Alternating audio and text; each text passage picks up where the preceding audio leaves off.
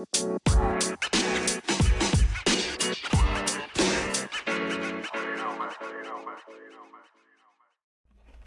morning. Have your Bibles with this morning. 1 Kings chapter 8.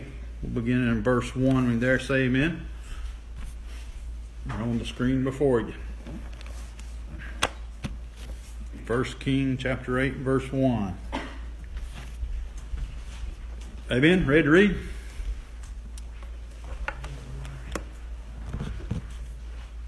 Scripture says, Then King Solomon summoned into his presence at Jerusalem the elders of Israel, all the heads of the tribes and the chiefs of Israelite families, to bring up the ark of the Lord's covenant from Zion to the city of David. The word of God for the people of God.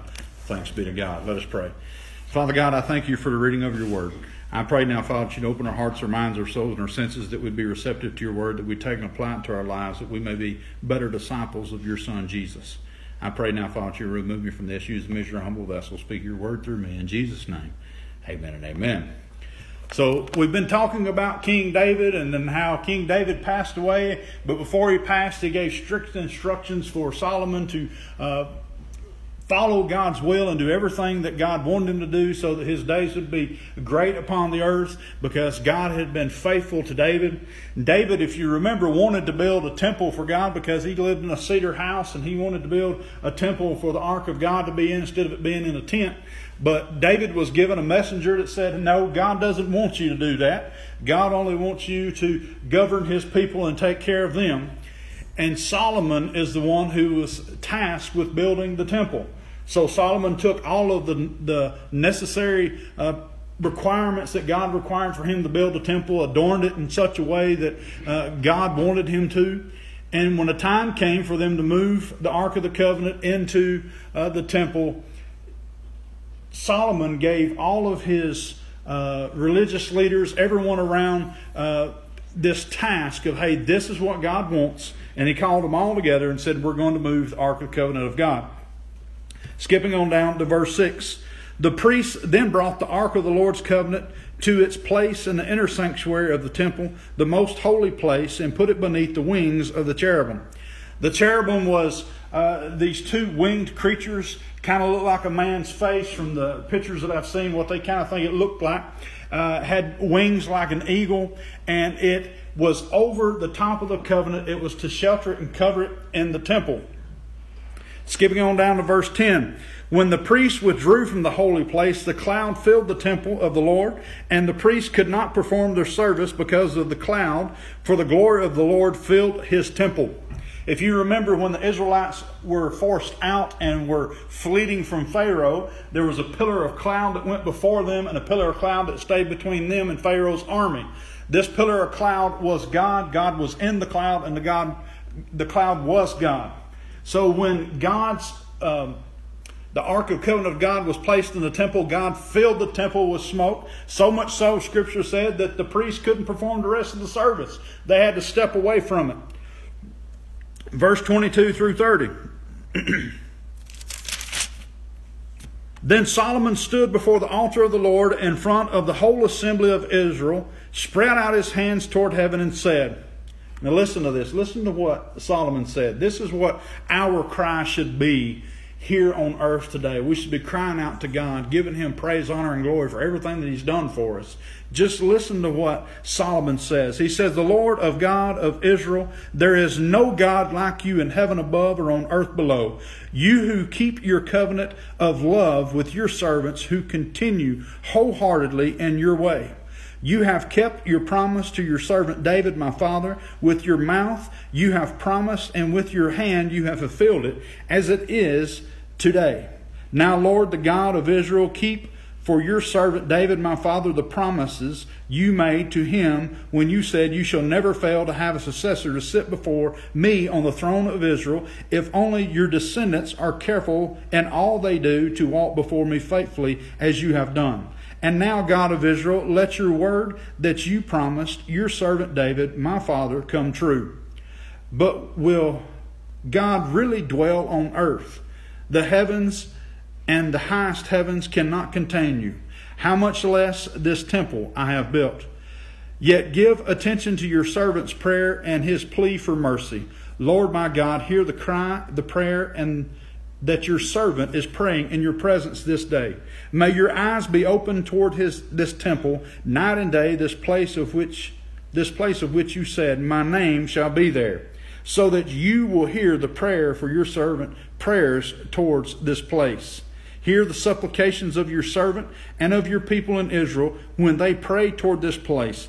Hear from heaven your dwelling place, and when you hear, forgive. Solomon is crying out to the Lord. He's given them praise, honor, and glory for being faithful in everything that he's done for his father and his servant. And then saying, make sure, Lord, I'm begging you to, pleading with you to make sure that you keep your promises that you made to my father, your servant, and that one of his descendants shall always be on the throne. But there's a condition for those to be on his throne. They have to continually be in the Lord's way, continually following him and being faithful at all times to God. He goes on to say, at the end of verse 30, he says, your dwelling place, and when you hear, forgive. He's asking God that when you hear the prayers of the people Israel, when you hear their petitions, their cares, and their concerns, also answer them, but also forgive. Forgive. We know this morning that we go to God when we go to him in prayer, that we don't no longer have to go to a high priest to intercede for us, that Jesus is our high priest. He intercedes for us between God, and that when we know not what to pray, Jesus intercedes and tells God what we need. He provides for us. But we go to the throne room boldly, asking God for whatever it is in the world that we need. We've been blessed above and beyond. We've had a lot of things given to us, a lot of things blessed. That we have our health this morning, that we have roofs overhead and clothes on our back and foods in our stomachs and on our tables for us this morning. It is a wonderful blessing that we have, that the Lord has given us, that we take for granted each and every day, that those things are just going to be there. But the greatest blessing we've ever been given from God is his Son Jesus. That he sent him into the world so that we might have forgiveness, we might have salvation and have life in abundance. Skipping on down to verse 41. Listen to this. Solomon is a very wise king. Before last week, we heard that God said, ask for anything you want and I'll give it to you. And Solomon didn't ask for fame or fortune or riches, but what he did ask for was for a discerning heart, for wisdom, in order that he may govern the people of Israel in a fair way. Verse 41.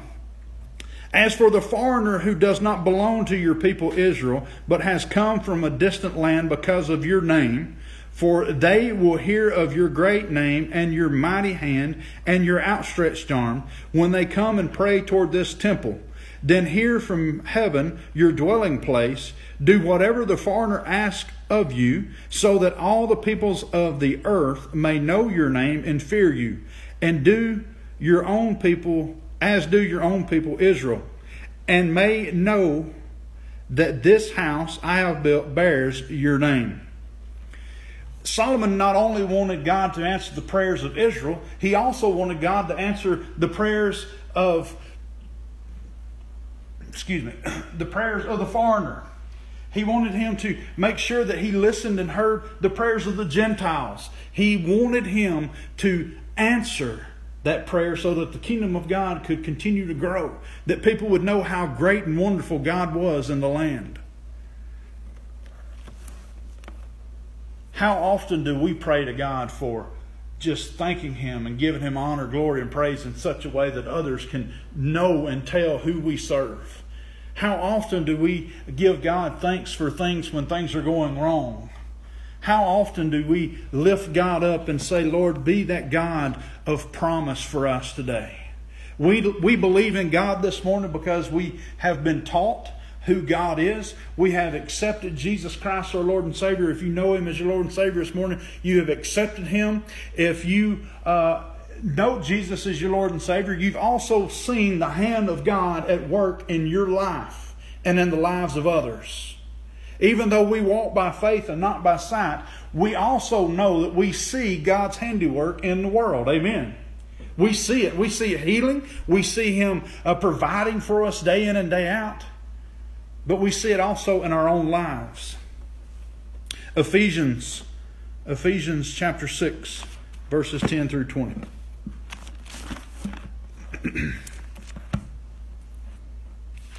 So this morning you got up and you brushed your teeth and all that before you came to work. Why did you brush your teeth this morning before you came to church? Because you had bad breath? Is that why? You brushed teeth because you had bad breath? Parents, why do you make your kids brush their teeth? So their teeth don't get rotten and fall out. So their teeth don't fall out and get rotten, so they don't have cavities. You want them to protect their teeth. That toothpaste gives them a little fluoride, and it cleans their teeth, and it makes sure that all the sugar and stuff's off of them.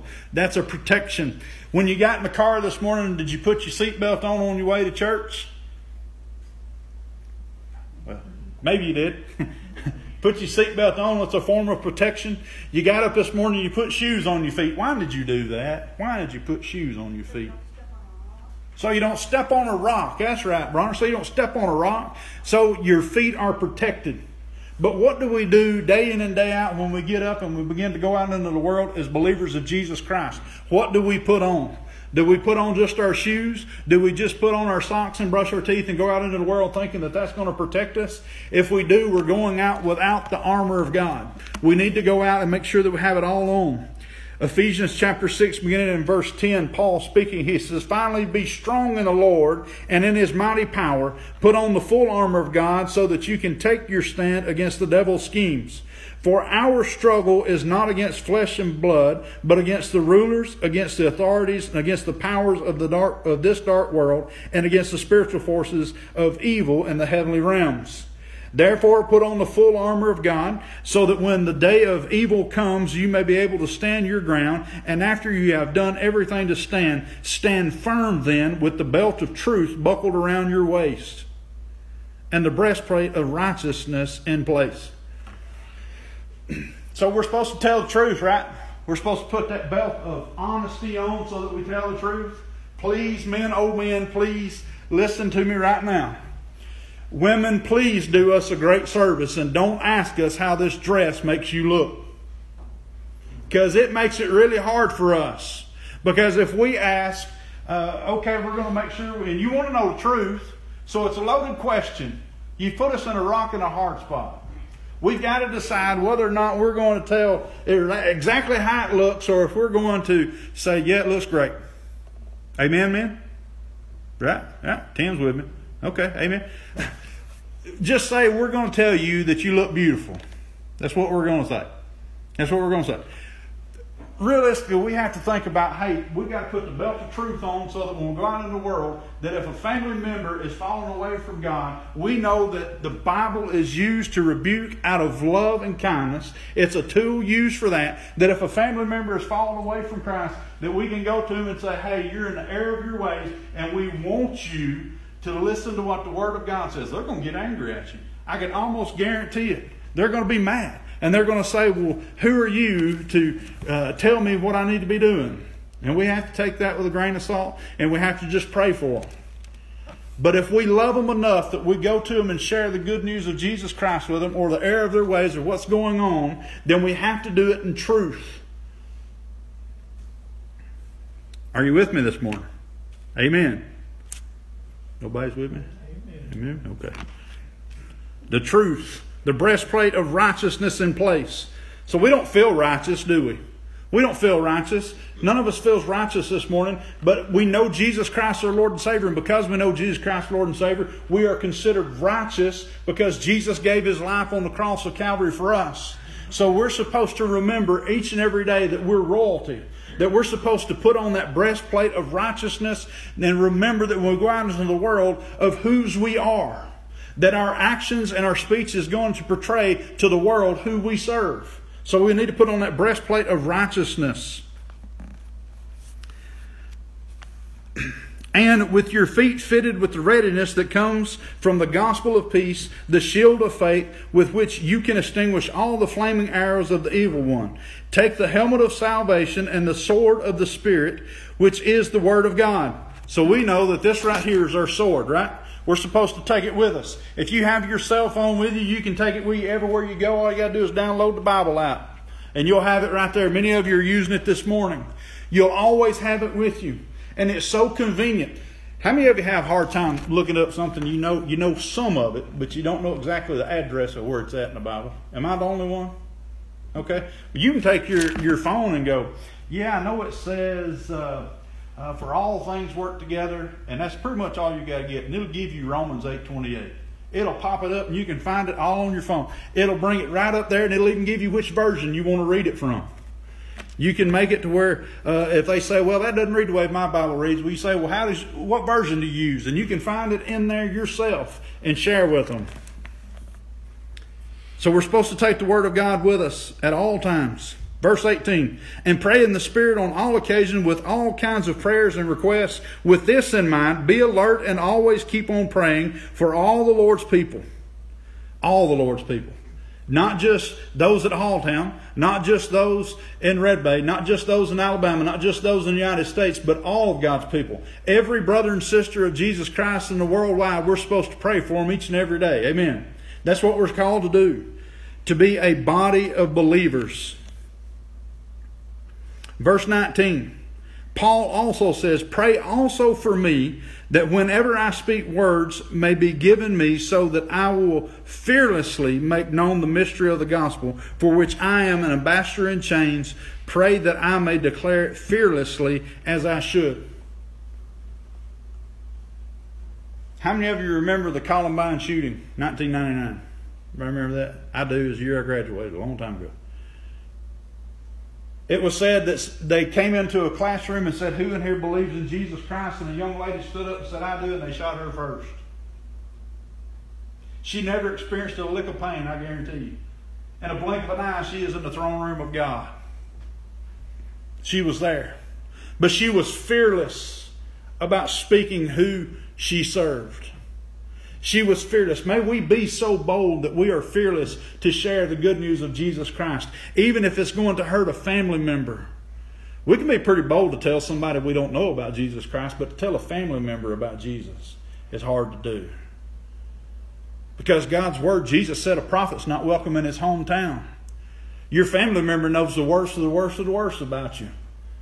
They know everything there is to know about you. And you're going to come to them and share with them the good news of Jesus Christ. And trust me, they're not going to take it easily at the beginning. But the more you pray for them, if you plant that seed and somebody else waters and it begins to grow and flourish, they'll come back and thank you for sharing the good news of Jesus Christ, for planting that seed. Paul says we've got to be bold. He wants people to pray for him to be bold. We need to pray for each other that we may be bold in the world today, as we share the good news of Jesus Christ, to be fearless. John chapter 6. John chapter 6, verses 56 through 69. Jesus speaking, he says,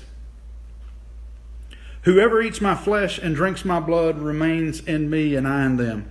Just as the living Father sent me, I live because of the Father, so that the one who feeds on me will live because of me.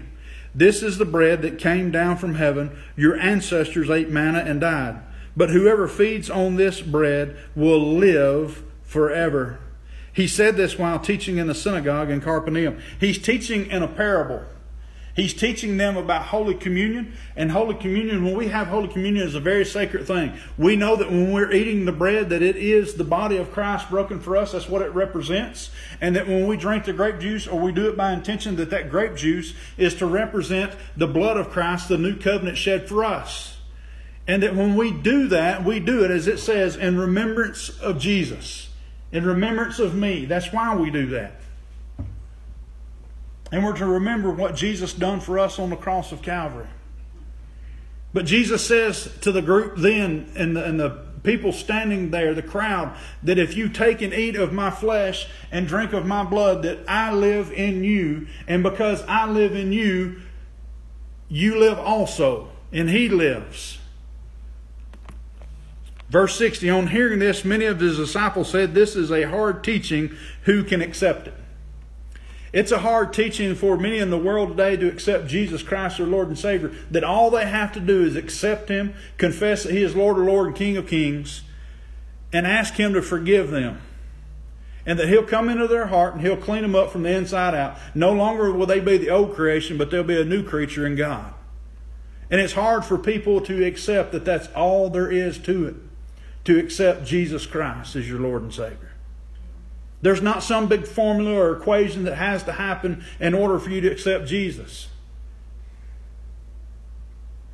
It was hard for them, even in biblical times, to accept Jesus with Him being there before them. He goes on to say, verse 61, aware of this, His disciples were grumbling about this. Jesus said to them, does this offend you?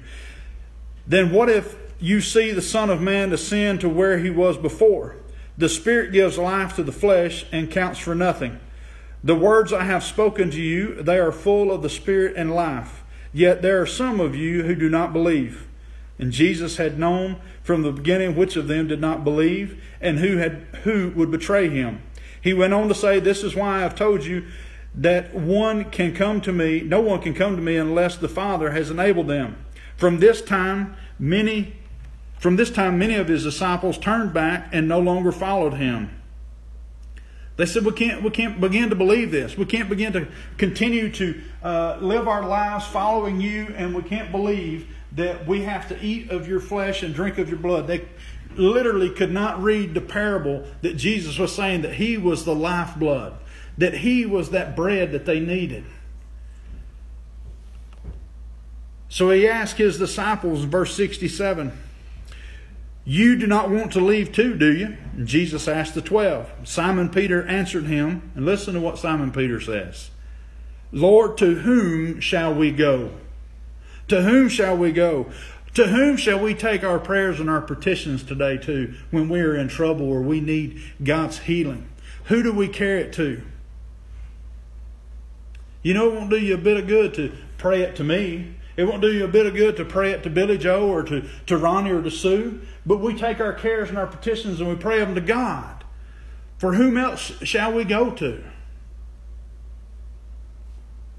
You have the words of eternal life, Simon said. We have come to believe, verse 69, and to know that You are the Holy One of God.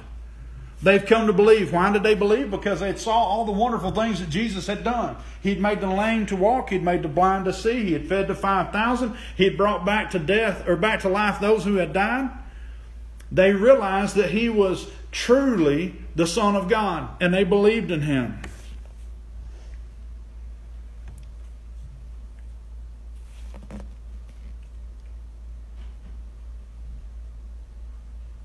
The question this morning is this.